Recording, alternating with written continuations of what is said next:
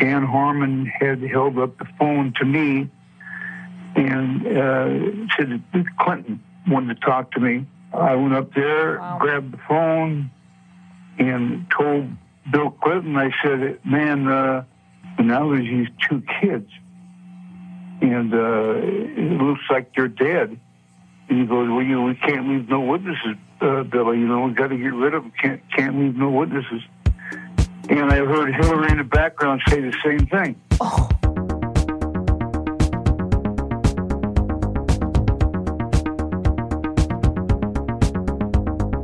Welcome to Talk Murder to Me. Okay. Somebody else want to say it? And welcome, special guest Tissy. Welcome back to the show. Thanks. I'm excited to be here. What You don't episode sound number? excited. You sound like you hesitated there. No, never. Which episode were you on? I want to say it was 7. It was Todd Colehep. Oh, yeah. Yes. I want to say it was 7. I think I tried to look it up today. I think it was 7. That was one of my favorites, actually. Yeah. Yeah. Say hi, Todd. Fuck you, Todd. I have the very fuck you, Todd Colehep. That was the best. That was a good I one. wonder what he's doing now besides He's being still in in prison. Oh, I know Hopefully he's that. getting butt fucked. No one's, he's not going to get, no, he's like Butt stuff. 6'4" and like 300 pounds. Maybe somebody of made him his fat, bitch. not I don't muscle. know. I don't think Maybe. so. I mean, Maybe he's, he's a big into dude. it. People have needs. Yeah. That's why those things happen. Mm-hmm. Well, I mean, other than if it's your preference. If I was ever in prison, I would stuff barbed wire up my booty hole. I feel like that would do more damage to you. So dark. To you. That way, they only get in there once, I'll tell you that. Yeah, but you would have trouble, for the rest of your life. Can you imagine never mind. Nope. It'd be like, when I'm going to keep that to myself.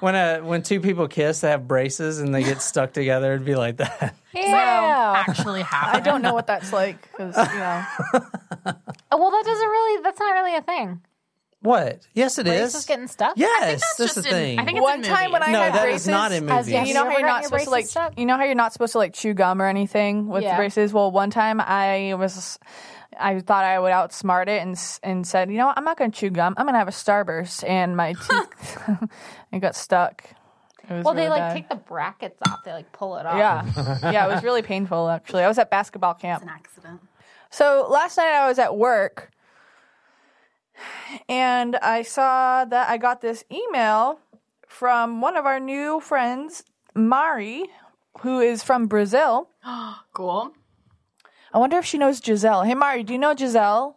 Are you guys from the same part of Brazil? Hi, Jen. Okay, by now, I'm a total fangirl of you guys. I freaked out when you answered my DM on Instagram. I'm trying to catch up with the episodes, and you have been my best friends during my commute to work in the last weeks. I'm listening to 31-1 right now, and I swear the recording of D'Angelo is not going to let me sleep anytime soon. Let's go to the praises. John, you're one of the best storytellers I've ever heard, and even when you say something wrong or by mistake, you have me hanging on what's going to happen by the end of the stories. And, your laughter gives me the creeps.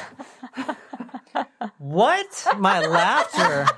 Your evil laugh. Yeah. Oh, Your my evil evil laugh. What do you laugh. mean, my evil laugh?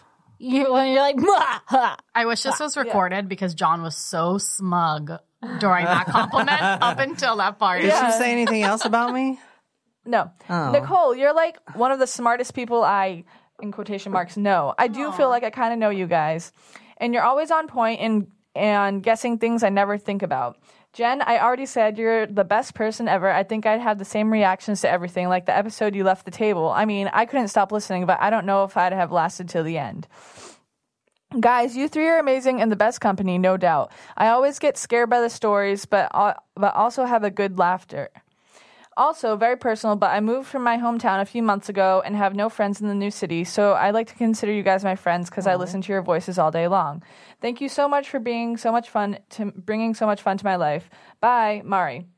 Mari. Mari. Thank you so much. Thank you, Mari. That means the world to hear Yeah, something that like was that. that was honestly like the best email Yeah. ever. Yeah. And you'll make friends. I mean, it Yes, just takes and a we minute, do you know. consider. I mean, I feel like we feel very close to our tacos, and I mean, I feel like just for you to reach out and just have that personal connection with all of us, we feel like we know you and we want to get to know you. And just thank you so much for listening and reaching out. Yeah. And if you're ever in Charleston, come and record with us. Yes. You should count her off, Tissy. Like 3, 2, or Okay. Surprise shots. Surprise shots. We don't know what they are because they're a surprise. Did I do that wrong? You were saying I should start you off like 3, 2, 1. And then you go, and then you started going. I would count it on my bongos. Oh, okay. Deep Eddie's Orange. Tissy, you picked that one out, so thank you. Isn't Deep Eddie's made in Charleston? No. No, that's It's Texas. made in Austin, yeah. Yeah. What's made in Charleston that's right here? Topper's rum. Toppers, yeah. So, who wants to recap us? I will. Okay. Thanks, Tissy. Yeah. Well, first, Tissy, tell us a little bit about yourself. So I'm Tissy. Hi, Tissy. Nicole and I went to college together. We studied abroad together. Ik spreek een klein beetje Nederlands together. Yeah. Calvin, yeah. Calvin, yeah, slaap wel. Okay. I'm in grad school right now. I just finished my first year, and I'm in South Carolina visiting my family for 3 weeks. And I'm becoming Southern, Yeah. like I do every time I come down here. Start talking like John and that, y'all. And then that's about it. Well, cool. Last time my dog came and John kicked it, so I didn't bring her this time. What the hell was that about? That's one of my favorite That memories. did not happen. Yes, it did. That did not happen. Oh, I just kicked her. Yeah. What? That didn't happen. Yeah, she was under the table. She was under your feet. It was a joke. It was before It we was had the funny. no petting It was the an dogs rule. accident. Oh. I think she didn't Also- count in the no petting the dogs rule because she's so little. All right, so recap for Okay, us, recap. Tiss. So these two guys were at a train tracks with a green tarp, and a train ran over them because the train was a mile long and they couldn't stop it. And a lot of things happened, and the mom is still trying to figure out who did it. She sent a letter to El Trumperino. So the lawyer who's doing the pro bono work for the one kid's mom was at the scene of the crime when it happened. So he's bad. And the medical examiner's also bad. His name is similar to Rami Malek. Yeah, Fahmy Malik. Fahmy Malik. And he It's like is fake bad. Rami Malik. But he's still Fake Rami Malek. he's like Finsta. Yeah. Yeah, no, that's the thing. Like, well, I don't know if it's like a thing with everyone, but me and my family, when it's like a knockoff version or a fake version, we just put an F in front of it. So like Uggs, we call them Fugs. Okay. Or like Ray-Bans, we call them like Fay-Bans or Fay-Fans. Okay, so to start this episode, I do want to say right now, because we kind of talked about Bill Clinton, but I didn't really tell you that he was directly involved. Now, I do want to say there's no smoking gun, okay, that says Bill Clinton was involved. There's no video of him. It's obvious, but there's no one piece that we found yet that could point to him being directly involved. But wasn't his brother directly involved? His brother was directly involved. We have the video Of that. that. So we watched that. During the 80s, or before the 80s, I should say, cocaine was a rich man's drug. You know what I'm saying? For people like me or whatever. Now, in the 80s, the crack epidemic happened. When you look at the landscape of the crack epidemic and how it spread into this country, you can pinpoint, if you go back, you can find the beginning of the tunnel from where it spreads out, and that is in Arkansas. You see what I'm saying? Yes. Is crack a derivative of cocaine? Yes, crack is, it's like you take cocaine, you take some baking soda, you turn the stove on, 350, let it heat up a little bit. You take a little bit of vinegars. I'm just saying. Oh, I was going to Oh, ask. it's like, wow, really? Wow. I have no idea. I don't know how you make crack. I know but it is like it's parts some cocaine. way part of cocaine. It's somehow, something else. however they cut it. I've never done crack. I don't know.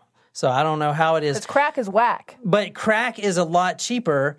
So cocaine, if a rich man's drug, and crack being available for anyone with a little bit of money. The reason that's important is because, you can't actually say Bill Clinton was responsible for the crack epidemic. You can't say that because there's no evidence. But you can also say that it is a fact that most of the crack came through Arkansas when he was the governor. Plus his brother there's multiple videos of him, plus witnesses we're going to hear tonight that went on video saying that they've done cocaine with Bill Clinton. Plus, you see Roger Clinton doing cocaine in that video. But we know for a fact that Roger Clinton was involved with the smuggling of the drugs into Arkansas.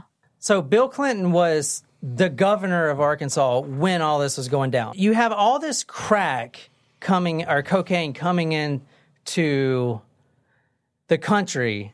So you got to be able to distribute. I mean, this is a huge cover-up. You guys got to understand. I mean, the CIA is involved. We're not going to get to that. There was multiple people, multiple organizations that were involved in this. If you guys probably never heard of this, maybe some of our older listeners, the Tyson Chicken Company. You know, the Big Tyson. Yeah. They're so popular. Yeah. They have really good in the pan-cooked chicken 80s, strips. there was a huge scandal going on that Don Tyson, the owner, was involved in distributing all this cocaine through his chicken. What? I had heard rumors of Don Tyson and his alleged cocaine use and distribution. And I went through the intelligence files and come up with enough that I thought was sufficient amount of evidence to launch an investigation on Mr. Tyson simply out of the Arkansas State Police intelligence files has been accumulated for years. Yes. No. Yes, Oh my yes. God, how do I not know these things? Yes. How is It was this the still 80s. running? We weren't alive. The owner of Tyson Chicken was delivering this cocaine. A great deal of criminal investigation files were surfacing with Don Tyson's name mentioned in there as being involved with some drug and narcotics trafficking activities. So I interviewed some of the investigators who worked on the Tyson case. Most of them felt that Tyson should have been indicted, but the investigations were always sabotaged, oftentimes from within. One particular undercover narc agent told me that another criminal investigator in that department named Doug Fogley was furnishing Don Tyson with photographs of the undercover narcotics agents that were working on his case. The sources are out there. If you guys really want to dig into this, now we have some of our members and listeners that are really in conspiracy theories. It's all out there. Okay, I'm not making any of this up. They had to distribute this across the nation. But what I'm trying to get at is if you look at some of the money that was redirected, the owner of Tyson Chicken was a big fan of Bill Clinton. And in fact, a lot of there's numerous articles about the fundraising the Tyson Chicken Company did for Bill Clinton's campaign. Do you see what I'm saying? Yeah. Sure. Oh, yeah. Yeah, so there's a lot of money needed in politics. that's what I'm saying. There's a lot of proof that the Clintons were directly involved, but there's no smoking gun. There's no, email that says... like coincidences. There are links. Yeah, there are definite links. No hardcore but evidence. It kind of drives me crazy because that whole presidential election and governor election was funded by drug money. I meant, if you really think about it, but we'll leave that out. Let's just focus on the murders. Interesting. Yeah, Just make sure you use the word allegedly a lot. Yeah. I'm not a reporter. I don't know how to do that. Well, it's interesting because I think we hear so often about how who is a big donor for certain groups like the Koch brothers and things like Chick-fil-A. that, and they're influencers. So it's just interesting to really understand where some of the money does come from, and if it's allegedly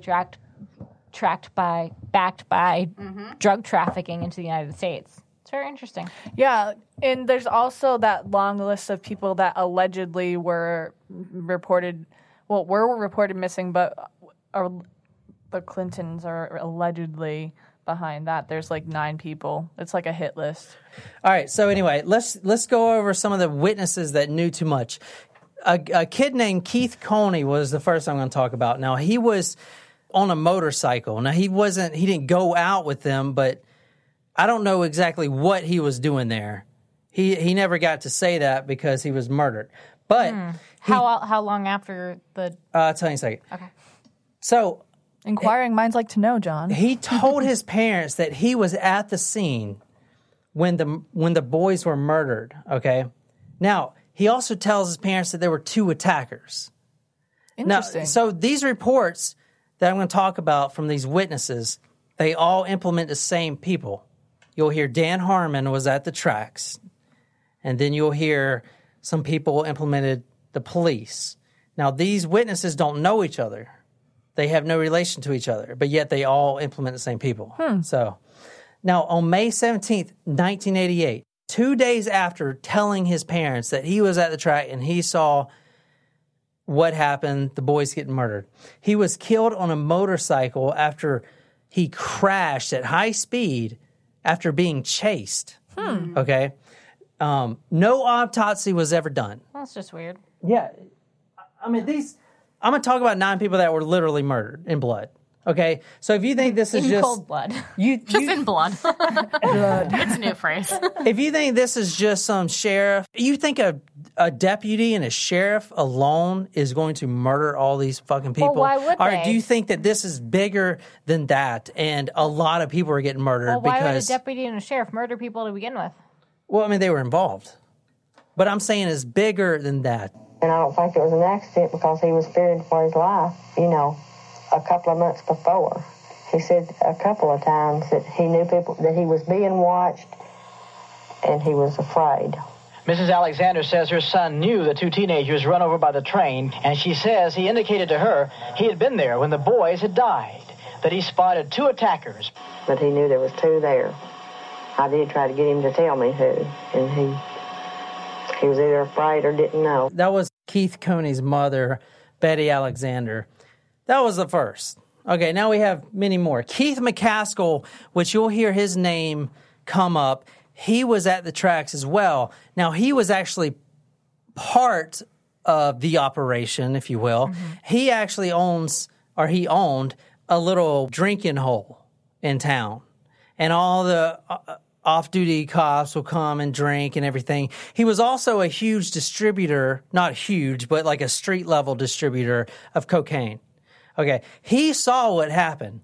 And in fact, right before the sheriff got elected, witnesses say that he threw 2 pennies on his bar and said, if Sheriff Jim Steed does not get reelected, my life ain't worth 2 pennies. That's what he said. Wow. And shortly after, November 1988, he was murdered. McCaskill was a witness in the Bryant train deaths investigation.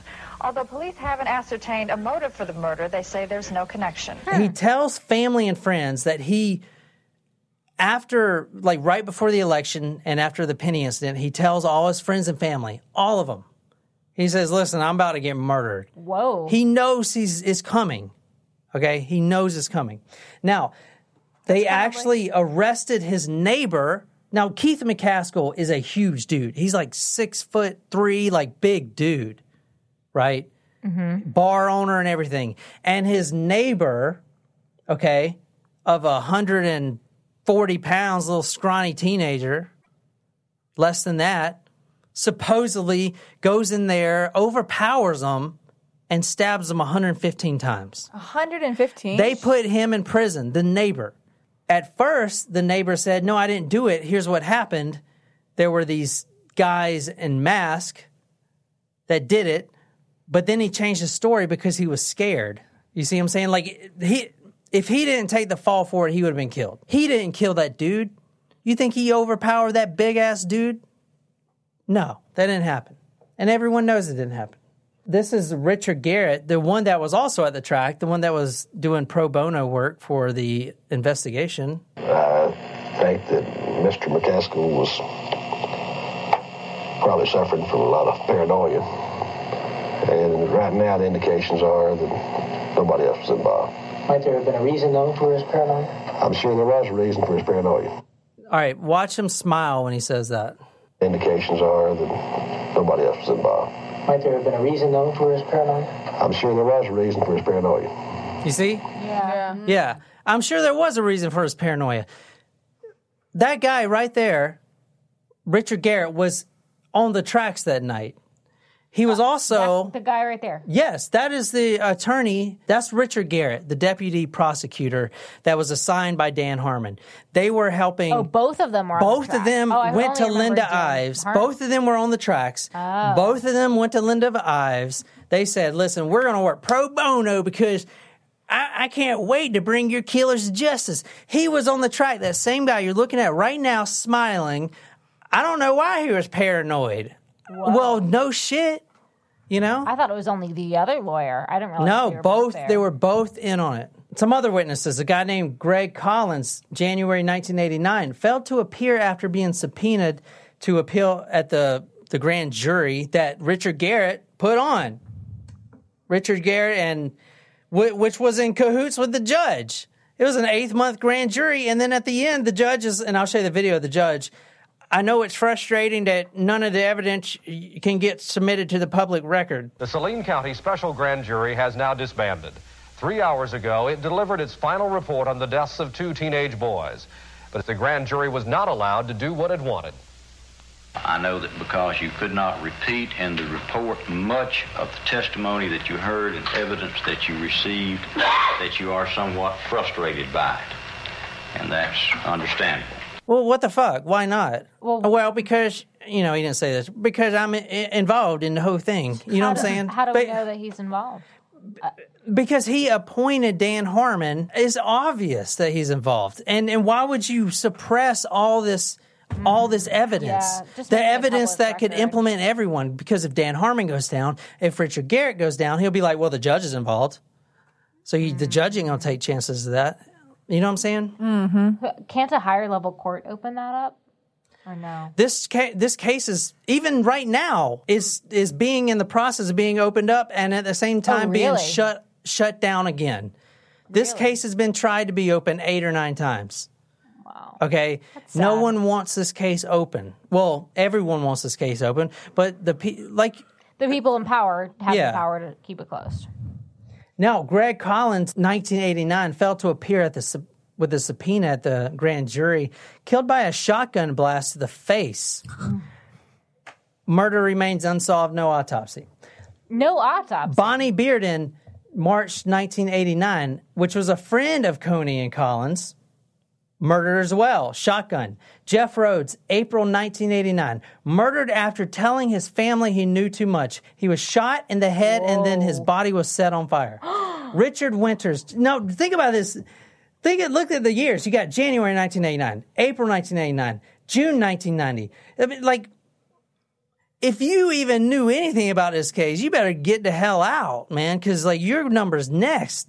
I'm looking at 9 witnesses here. You know what I'm saying? So when you say witnesses, they were either people who are on the track, or were told about it. Okay, yeah, they were close friends, or something like that. You know how nowadays, if somebody is shot, you can see that the bullet came from a certain gun, or the bullets match a certain murderer. That I don't know how that works, but did that not happen back then? Was a shotgun? Well, no, you can't do that with a shotgun. How a shotgun works is the shell, the pellet, it splinters into 10 or 15 different smaller parts. It's in the body. Yeah, so it splinters everywhere. Great. You know what I'm saying? Mm-hmm. Shotguns do that. So rifles are different because it's just one bullet. Okay. Shotgun is just, you know what I'm saying? Interesting. A guy named Richard Winters, July 1989, grand jury witness. Shit, I would not want to be on that grand jury. Oh, people from the grand jury. Yes. Yeah, 4 or 5 grand jury people. Wait, how many? 4 or 5 people here on the grand jury. So even if you got subpoenaed to sit on the grand jury and then you heard everyone else's evidence, you're probably going to die. In fact, the guy I'm going to show you that actually came out says, and he came out last year and said, this is exactly what happened. I mean, this is the part 2. This is what we're going to someone who was on that grand jury. Yes. No. Wait, are you allowed to do that? What? If you're on a grand jury. No. He wasn't on the grand jury. Oh, the guy that we're gonna hear tonight. All right. So there's a guy that just came out last year. He came out to a little local radio, and he said he was the hired muscle. It is very shocking what he says, but he was the hired muscle of a certain influential politician. Bill. Yeah, exactly. And he comes out and tells the whole story. So we're going to listen to him tell everything that happened on the track. Ooh. And is he dead now? No, he's not dead. He came out and said if they they'll probably kill him. I would say that's where I think kind of like taking such a public stand is not necessarily a bad thing, because if you're so effing vocal about it and you do end up dead, people will investigate. Jordan Kettleson. That's why I'm like, go for it. You know what I mean? Like, it doesn't necessarily, not that anything would happen to us, but I'm just saying, like, you know, the more you say it, and the more louder you say it. A guy named Jordan Kettleson, June 1990, a street-level dealer and connected to McCaskill. McCaskill was the one that owned the bar. Right. He was killed by a shotgun blast in the head. Oh, my God. It's probably not the same guy. It is interesting that now that you just asked that about the guns, I wonder if they did the shotguns on purpose. Oh, yeah. Sheriff. It's, anyway. Killed by a shotgun blast to the head in his truck, ruled a suicide. How do you shoot? How do you kill yourself with a shotgun? Mr. Kurt Cobain there. Oh, yeah. No investigation took place, and the body was cremated soon after death. So, I guess no he was autopsy. Out there. Yeah. So, who decides whether or not an autopsy takes place? Is that a Mr. Fahmy Malek decision? Yeah.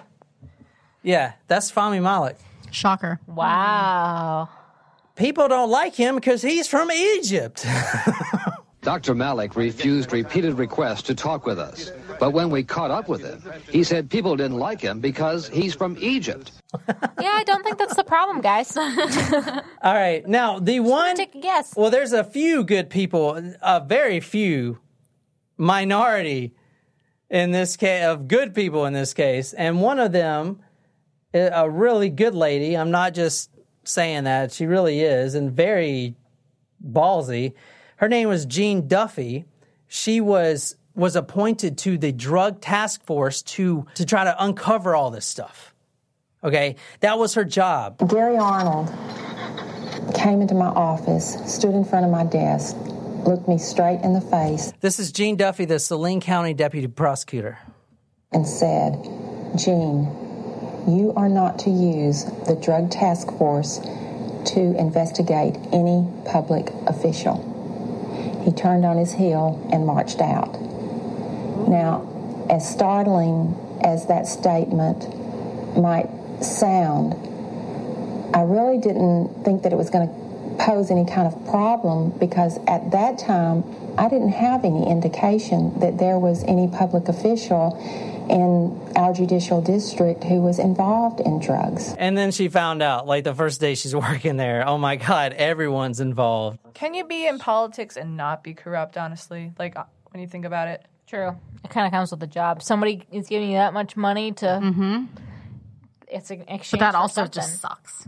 Yeah. She was actually being threatened of being put in prison, and there was a federal warrant sent out for her. This is the investigator for this, because it's a huge cover-up. This is the investigator assigned to this. A federal warrant was issued for her, an illegal federal warrant at that, by none other than Judge Cole, Dan Harmon's friend, the guy that suppressed all the other stuff. You see what I'm saying? Judge Cole issued an illegal felony warrant for her. So Jean Duffy, instead of getting, probably murdered or put in a hole in prison for the rest of her life, she left. So now she's a fugitive. But this is one of the only good people in the case.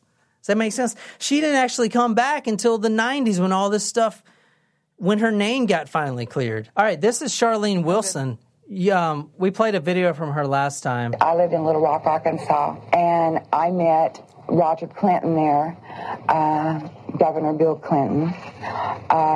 So a couple of the state troopers that went with him wherever he went. Roger Clinton had came up to me and he had asked me, could I get him some coke? All right, she was talking about meeting Roger Clinton and Bill Clinton. Now, this is one of the doctors that actually was overseeing Governor at the time, Bill Clinton. Governor Bill Clinton was taken into the hospital, I believe it was the medical center, on at least one or two occasions for cocaine abuse and overdosage, in which he actually had to be cared for at the hospital. Back in the back part of the mansion there's kind of like a living quarters type thing, and we would all get together out there and do cocaine. It led to toga parties. The people at the toga parties were... cocaine and toga parties. Clinton stands accused. And this is Roger Clinton. No, this is Bill. President. This is Roger and his brother Bill. 43. Because Roger comes out... 42. What? 42. 42 what? President number 42? Yeah. Roger actually comes out and says, quote, now this to an undercover agent, my brother's got a nose like a vacuum cleaner. This is both Roger and his brother. They were one and the same. That's hilarious. Governor Clinton, now President Clinton, members of the Arkansas State Police, So the cops. along with Roger and, other people. They began to dance around, do the cocaine in one room, have sex in another room. Ew. I was subpoenaed to testify on behalf of the drug trafficking. I was asked quite in depth about the drug trafficking that went on with Mr. Clinton, Roger Clinton, and I was assured by the U.S. Attorney's Office that my name, that my testimony, that my statements, that the people that were on that witness list would never, ever be revealed. Well, I received a phone call, and they told me that I had made a very big mistake. Some of them witnesses over a period of time have came up dead and or missing or have never been heard of again. That don't give you a very good feeling. I'm scared of these people. I'm very scared of them. So who released that information to the public? What do you mean? If it was said that it was never going to see the light of day. Oh, that's a good question. Most of this information is getting released recently thanks to the Freedom of Information Act. Okay, so let me talk about Jim Steed. Now, Jim Steed was a sheriff at the time. He was also involved directly into this case. He was working with both Dan Harmon and Richard Garrett, both the attorneys that was on the tracks at night and also working for Linda Ives pro bono. Now, Jim Steed refused his office drug funds to aid in the investigation, claiming that he didn't want to be a sugar daddy for the grand jury. It's not my responsibility. This is your problem. My investigators did all they could. Okay? We did everything we could. Jesus what is that Christ. accent? Huh? What is that accent? Idiot. Because I'm like, is this his southern accent?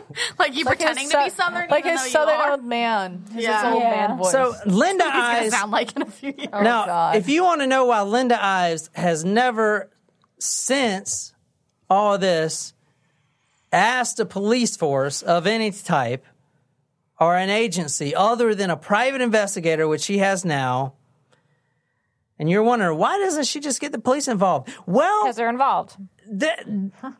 She has no more faith in the justice system. She has no more faith in the I don't criminal blame her. justice system. The police, to her, literally, I mean, the actual sheriff was involved. The governor was involved. All right, anyway. Now, Jim Steed told Linda Ives, they agreed, I'll send your boys' clothes to the FBI. The FBI can check their analysis, their lab. They can check for fibers, gunshot residue, whatever. Okay. Now, he agreed to that, which would have been great because that's away from Malik, away from more sawing the skulls 30 times and destroying all the evidence. Yeah. Now, he completely went back on his promise. Nicole, can you read this? Linda Ives is an amazing person, okay? She has fought, and she doesn't take any shit. And this is what I mean, if you want to read this. This is from the book, Boys on the Track. She drove to the courthouse and burst into Steed's office.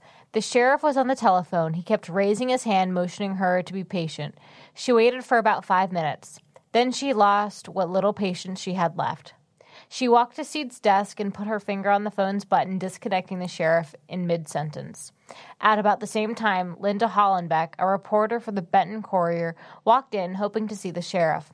"I want you to hear this," quote, Linda Ives told the reporter. Turning to Steed, furious and on edge of losing control, she asked, "Why did you send those clothes to the crime lab? You were supposed to send them to the FBI. We never wanted them in this Little Rock crime lab. You knew that. I knew that. Everyone in this fucking county knew that." She was almost nose to nose with Steed. "James Steed," she said, pointing a finger at him, "you are in deep shit." Wow. Yeah. Good for her. She's a badass, man. Yeah. Now, you remember when I told you that McCaskill was like, if Jim Steed doesn't get reelected for sheriff, because what happens if he doesn't get reelected? Then another sheriff might take place from a different county that has no idea about these drug things. And as soon as he says, "Wait, are you shitting me? You're involved in what?" He's gonna blow the whistle. Yeah. And that's what they did not want to happen. That is the one thing. And not only that, people above him couldn't let that happen. Mr. Bill Clinton couldn't let that happen because then he could be implemented. So then they're influencing the campaign. Yes. See, I thought that when I interpreted it at first when you said that when he said if Jim Steed doesn't get reelected, that something was going to happen to him because he didn't get reelected. McCaskill said that because, all right, think about it. If the sheriff doesn't get reelected and another sheriff comes in from another county or whatever, okay, and then he starts looking at all this shit and he starts talking to witnesses that may have been at the track that night, okay, people can get into a lot of trouble. Right. Which, when Sheriff Steed didn't get reelected, then you have 9 people die in quick succession. Shotgun blast to the head. Boom. Boom. I got you. Boom. Boom. Boom. Boom. Stab 150 times. Like, everyone's just dying. Everyone that was subpoenaed is dead. Because now there's no witnesses. So they can't prove shit. You know? Yeah. Gotcha. All the way to the Oval Office. They can't prove a fucking thing. Now, I do want to say that Jim Steed, 2 days before the re-election, we never talked about a woman that has as much balls and just to her. All right. 2 days before before Jim Steed's re-election, Linda Ives sent out a prepared statement exposing Steed's refusal. And guess what? The Benton Courier put it on the front fucking page. Good. I'm glad that they did that. Exactly. Boom. Steed, big ass liar. He didn't get reelected. Everyone starts dying right after that. Yeah. All right. So I was thinking how sexist the word balls is. Like, oh, she's got a lot of balls. Oh yeah, I was thinking about that, but that's not obviously like. I couldn't figure out another word. On the world. I couldn't figure out another word to put there quick. It's just like when you call somebody a lot of guts. Yeah, it's the same thing. Do you guys like this or not? Yes, this is actually one of my favorite stories. Oh, it's about to get crazy. But I'm about to do so much research into all the other. I thought you were going to say so much cocaine. Yeah. That's so many toga parties. Like, wow, that took a all turn. the toga parties. At the drop site, I rode with Jim Steed, Sheriff Steed. Okay, so this is Billy Jack Haynes, a former WWE pro wrestler who was also at the track that night. He was, quote, the muscle for Governor Bill Clinton at the time. So this interview that he did was from KARN-FM, which is a little station in Little Rock, Arkansas with Doc Washburn. So if you want to hear the entire interview, just look it up on Google. But I'm going to play some pretty big segments of it because he explains everything that happened that night with the boys on the track. And we drove and backed in behind the trees. There was an open area where the drop was. Second in was a van. that was about 75 feet to the left of us. I think there was flashlight communication because it was very dark. A third car pulled in to the right, and in that car, at the time I didn't know, but in that car was police officers, Kirk Lane and Jay Campbell. And then in the car that pulled in later, there was, let's see, what was his name? Dan Harmon. And at that time, later found out Richard Garrett and Keith McCaskill were also in that car. So I had the tape with me, and Okay, Dan Harmon was in the car, Richard Garrett, and also Keith McCaskill, the guy that was stabbed 115 times, the guy that owned the bar. Mm-hmm. Okay.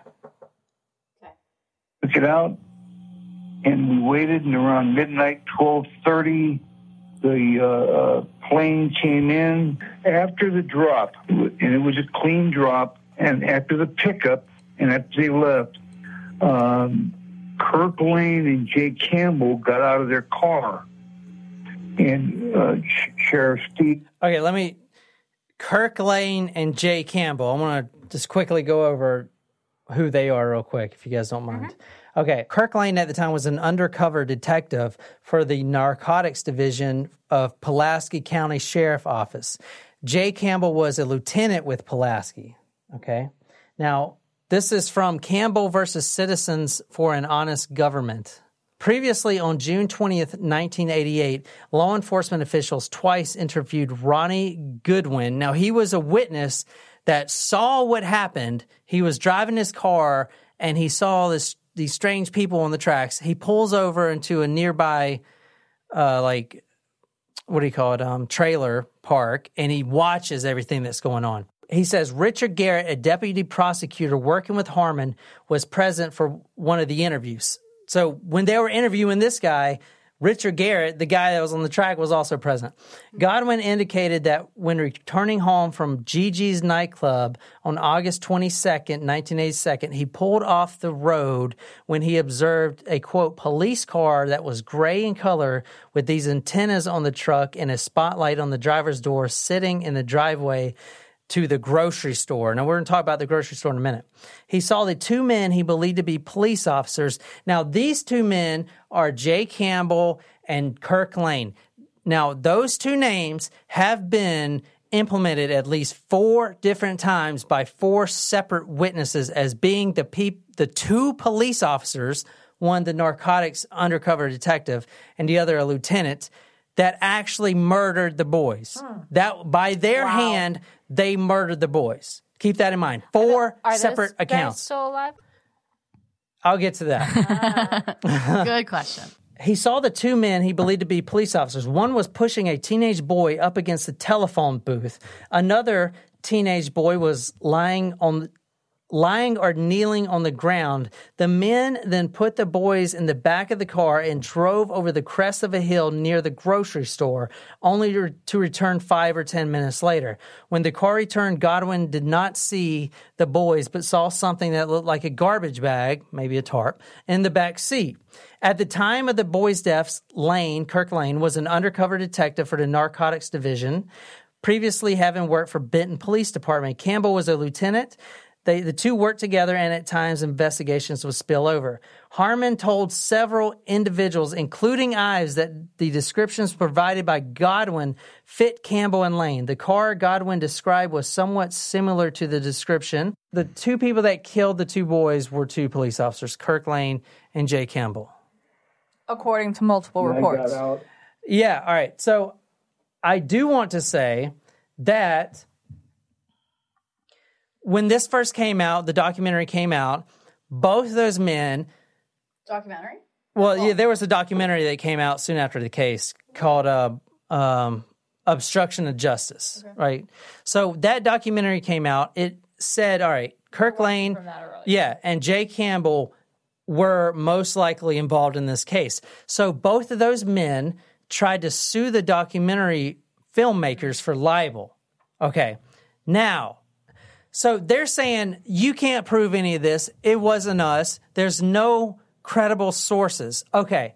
We find that although Campbell and Lane attacked the credibility of the purported eyewitnesses, which would go to ascertaining whether they had in fact caused the deaths, their attack does not address whether purported eyewitnesses implicated them, nor did Campbell and Lane address whether they were alleged to have been involved in a cover-up. Therefore, they did not satisfy their burden of proving falsity by at least a preponderance of the evidence.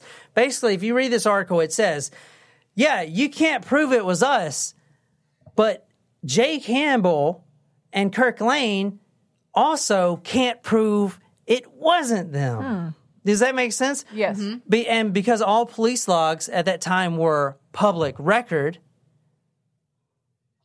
they can't prove that they weren't at the tracks, right? They can't prove it. And they never have till this day. And Jay Campbell was actually convicted in 2007. No one has been convicted in the Boys on the Track case, but Jay Campbell was convicted with his wife. Campbell was convicted in 2007 after a high-profile 2007 trial in which she and her husband, former Lanoke Police Chief Jay Campbell, were accused of running a criminal organization seeking drugs, sex, and money. Okay. Interesting. Now, okay, that's great. Well, what about the other guy, Kirk Lane? That you'll see, even this eyewitness says they killed him. Well, this guy is probably in jail too, right? No. This is from the Arkansas Times, 2017. And it says, Benton Chief Kirk Lane named state drug director.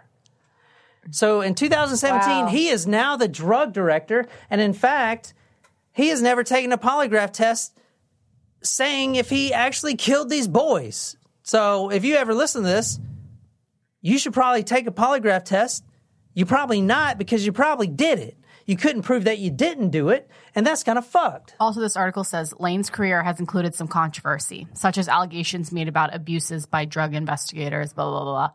If you have any type of drug issues, you probably shouldn't have that job. Guys, I agree. If you want to go ask him yourself, go to twitter.com, and his handle is @ARDrugczar. Oh, my God. And that's his bald head right there. Oh, my gosh. So he posts all these pictures on his Twitter. Oh, look how much drugs I'm getting off the streets. Look at all this weed and all these drugs. I'm probably snorting fucking half of it. You know what, dude? If you ever listen to this, take a polygraph test. Did you kill the kids? Oh, why didn't you take a polygraph test? I don't know. Probably because you fucking did it. Everyone says you did it. I don't know. You can't sue me for fucking libel. You already tried that, and you couldn't prove you didn't do it. Fuck it.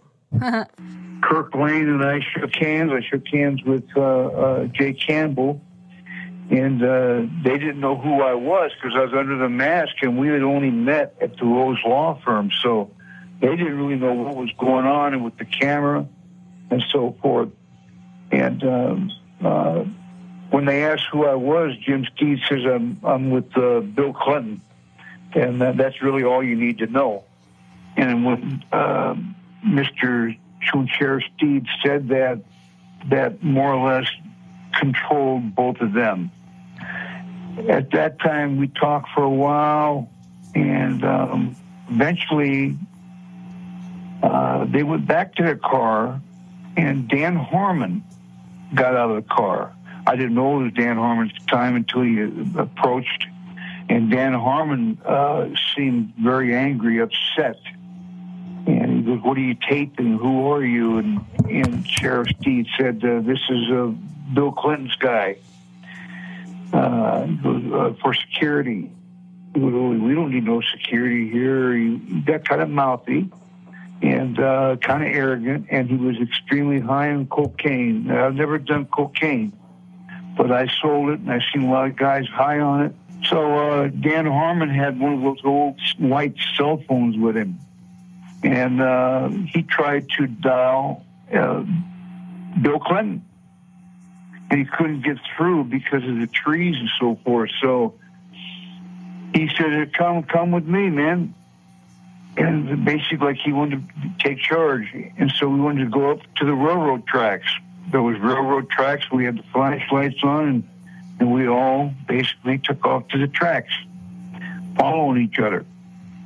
And he got to the top of the tracks, and about ready to make the call when he said, hey, there's guys on the tracks. And what it was there was two men who now we know were the teenage boys, and there was a third on a motorcycle, and a gunshot went off. That was that other guy. Yeah, and that was that other guy that told his parents, Coney. Yeah. That was the kid on the motorcycle.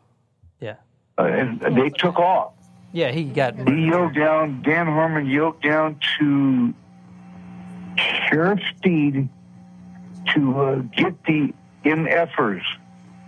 And at that time is when Kirk Lane and Jake Campbell got in their vehicle and tore out after them. They ran to their vehicle and tore out after them. They didn't come back for about 20 minutes. Kevin Ives and Don Henry saw this drug parachute drop with the drugs. Okay. Then Dan Harmon was on the track with a couple other guys. They motioned them to come closer, and the kids tried to run. They ran to the gas station, so the cops followed them to the gas station. Now, they were at the payphone, I guess calling or trying to get help or something, and that's when the cops, you'll hear, they handcuffed them behind their back and beat them to death with a fucking flashlight, both the kids. Wow. Were they able to trace the call from that payphone? They didn't actually make a call. No, they never got to. I don't know if they were going. They just ran to the grocery store. Oh. Yeah. About 20 minutes later, they came back, and it was kind of torrid because it was really hot, that night, kind of humid. And over the shoulder of both Jay Campbell and Kirk Lane, they had the boys. Kirk Lane had one boy, and Jay Campbell had the other. You can find him on Twitter. Kevin Ives is the one that Kirk Lane had over the shoulder, and they were both handcuffed behind their back. And with the flashlights were on them, and they were both bleeding profusely. And you could see from the flashlights that they both had that it looked like they were beaten with the flashlights. It was obvious to me that, my stance right at the railroad tracks with the flashlights on, the one boy was already dead. I can't think of his name, not Kevin Ives, but Don Henry. Don Henry was dead. And they just threw them both down over like a sack of potatoes, and still bleeding, but bleeding profusely and actually vomiting blood was Kevin Ives. Oh, my. And at that point, Dan Harmon had held up the phone to me and said that Clinton wanted to talk to me. Oh, my. Governor Clinton. I went up there, grabbed the phone, and told Bill Clinton, I said, man, there's not two Arkansas State troopers that took any drop. There was no drop taken at all. And now there's these two kids. And it looks like they're dead. And he goes, well, we can't leave no witnesses, Billy. We got to get rid of them. Can't leave no witnesses. And I heard Hillary in the background say the same thing. Oh, jeez. Cannot leave any witnesses. So he's saying Bill Clinton was on the phone, and Clinton said, we can't leave any witnesses. And then Hillary, which makes sense with all the Clinton death machine fucking going on, with all the other shit they're accused of, fits right in there. Damn. But is this the and I get what's the Clinton death machine? It's just everywhere Clintons go, they leave a trail of dead people. I mean, look, 9 witnesses. I mean, they said it loud enough to where at that time I looked down and at full force, the butt of the rifle, which I guess was the kid's rifle, Kevin Ives' rifle, he took the... Which is the kid's rifle, which is why they couldn't find the rifle, even though we saw it on the video. Right. Probably because they had fucking blood all over it. That's weird. Here, let me rewind that.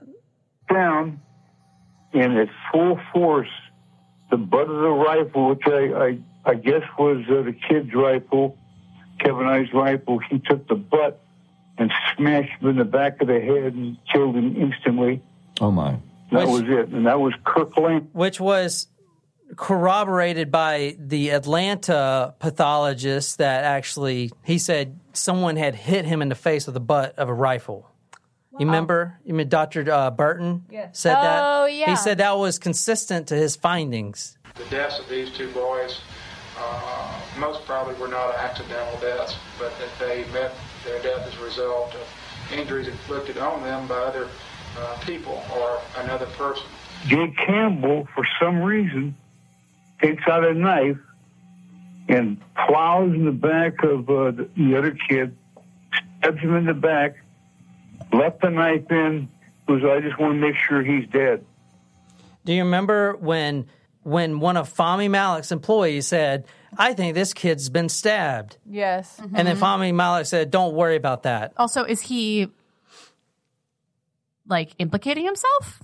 No, he's just trying to come clean. But he's also saying that, like, I wasn't there to murder two kids. And, like, granted, like, you didn't beat them with the he didn't flashlights, but you put them on the track. No, he was there because Bill Clinton wanted him to videotape the drop, to, as he said, to make sure someone wasn't going to steal it. But didn't he put the kids on the tracks? Yeah, he put the kids on the tracks. Technically, he could. He murder. Technically, yeah. he could Yeah, but are they? charged with Who's something. going to arrest them? But I don't know. I think somebody would have to charge those The other guys people, yeah. Yeah. What is murder. the what's that phrase? The hand of one is the hand of all. No, it's a certain amount of time past the statute of limitations. Yeah, I wonder what the statute of limitations on murder in Arkansas is. There's no a statute of limitations on murder. Yeah, it's a Fun fact. Yeah. Is that a fun fact? I don't know, but there's no statute on murder. Yeah. Fact. There is, unlike rape and And this case is, I want to point out, this case is still ongoing. 32 years later, it's still open. So Now, he said, one of the things that comes up is, do you have any proof of this, substantial proof? Now, he says he had recorded an 8-second clip that Bill Clinton wanted to see. Bill Clinton wanted to make sure the boys were on the track. He recorded 8 seconds of that, of the boys getting run over by the train. But he has not released it as of yet. It's in the hands of his private investigator, or his attorney. Holy shit. His attorney. Can you imagine if that gets that released? may come out real soon. You have to this? This announce was that if it comes out. February 2018. So If that Okay, so it video was over comes a year out, ago. you better tell us. Holy shit. So I cannot believe that this has not been exploited or dug up from other during the Clinton Bill's presidential campaign, or Hillary's for that matter. Yeah. It's just hard to believe, knowing how dirty and mudslinging politics can be. Yeah. That this was not Especially uncovered and that exploited. I mean, election. This most recent granted, one. this confession wasn't out yet. True. So that takes a lot, but there's still a lot before even this confession. I mean, so I don't know. I don't know why people aren't digging it up. Who knows? This video's got 21,000 hits. Yeah, you would think it would have 20 million. Of a guy saying, Bill Clinton told me to throw these kids on the tracks. With Hillary in the background saying, Has gotten 21,000 hits. Yeah. Something's wrong here. Okay? Does that make sense? Oh, agreed. Something's not right. So as it sits now, so this came out, I'm sure Mama Ives is all over this shit. yeah, she's all over it. She's they call it her lonely crusade. She's still pushing. If you go to her, That's so sad. I mean, it is, but this What can we case. do to help? What's her website? Well, you can go to her. She's got a GoFundMe account that just pays for like the private investigator. But it's a losing battle. I mean, guys, these are like, there's people that are implemented in this, and we could go through, if you go through the whole rabbit hole, you'll see people in the highest places, in the White House, in big corporations. Like the guy that, for instance, one of the backers of Clinton's campaign was one of the owner of all the Ponderosa steakhouses. Oh, yeah. Does that make sense? So, and I think so. It was implemented that he was also mass distributing these drugs. All right, so there is a website run by Linda Ives called ID Files. It's really, really good. It's got a lot of the evidence on it. But I do want to say Dan Harmon's nephew is now the current sheriff of Saline County. Wow. Is anybody shocked by that? No. So it's just disappointing. It just feels like nobody's ever got a chance to get this case solved. Yeah. No one. That's what I'm saying. It seems pretty much like it might be solved, but no justice brought. Maybe that's a better way of saying it. So the thing with this, the characters in this story, either you know how to handle your cocaine, or you don't. Like Dan Harmon, you end up in prison, you know. And that was on a drug charge, right? But Kirk Lane, you end up the head of the narcotics deputy director. That's his job title, director of drugs. It's like, wow. Directing all these drugs right up his nose. This is like his dream job. Yeah. So the thing is, like, 4 people said independently of each other that he is the one that single-handedly killed these kids. Now, he just got his new promotion in 2017. Why doesn't he take a polygraph test? Did those Nobody's work? asked him to. I mean, why doesn't he do anything? So he tried to sue this documentary crew for libel, and he couldn't because the jury that was in charge of this, you know, of his case trying to sue this documentary crew was like, you can't prove that you didn't do it. Yeah. So... Like, can you prove that you didn't do it? Well, I can't prove that I didn't do it, but they shouldn't be saying that I did it. It's like, dude, if someone accused me of this shit, I'd be taking a polygraph test every fucking day. Yeah. I'd be doing everything, but he ain't doing nothing. Because he's not innocent. Because he's the one that killed the kids. Yeah. And now he is the drug traffic director in Arkansas. Go fucking figure. What a great job for him. And no wonder. Is a great job no for him. wonder the problem isn't fucking solved. Yeah. Right? Like, no fucking wonder. Mm-hmm. You know, it also... This case pisses me the shit off. Yeah, it also makes you think this is one case where, like, 2 kids were in the wrong place at the wrong time, like you were saying. But in how many scenarios across the country, all over the world, I mean, this stuff is probably getting away with hand over fist everywhere. That's what I'm saying. I'm not saying that every city government is corrupt or every state government's corrupt, but I'm just saying, like, there's probably a lot of very similar things going on. That's what I'm saying. The reason I think is bigger than Bill Clinton, bigger than the White House, even bigger than the CIA, is because it is a solvable case, and yet it's never been solved. Does that make sense? Yeah. I think it's fucking huge. I think it has something to do with the fact that cocaine is being distributed by some big forces out there, not just a governor in Arkansas, like some big people. It's almost embarrassing when you think about all the technology and investigative talent that we have in this nation and all the agencies that we have. You know, not just the FBI or the CIA, but the DEA. The case is literally like right there in front of them. Yeah. Hey guys, if you enjoyed this story and want to hear others like it, press the subscribe button on your podcasting app if you really like this story. And you want to connect with us, follow us on our social media accounts, Facebook, Twitter, Instagram. If you absolutely love this podcast and you want to become our stalker, go to talkmurder.com/join. Become a Talk Host Primo. Get a badass t-shirt, get some stickers, swag, a lot of love, and get shouted out all over the place. Plus, tell me a story you want me to do. I'll research it, and I'll dedicate it to you every Thursday on Talk Murder to Me podcast. My name is John. I'm here with Nicole, Jen, and our special guest, Tissy. And until next time, remember, drugs don't kill people. Saline County Sheriffs do.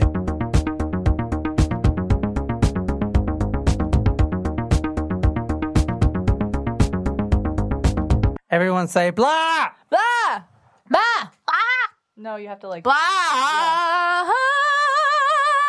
Nice. Savannah! Mama! Savannah! Zoom! Himba! Himba!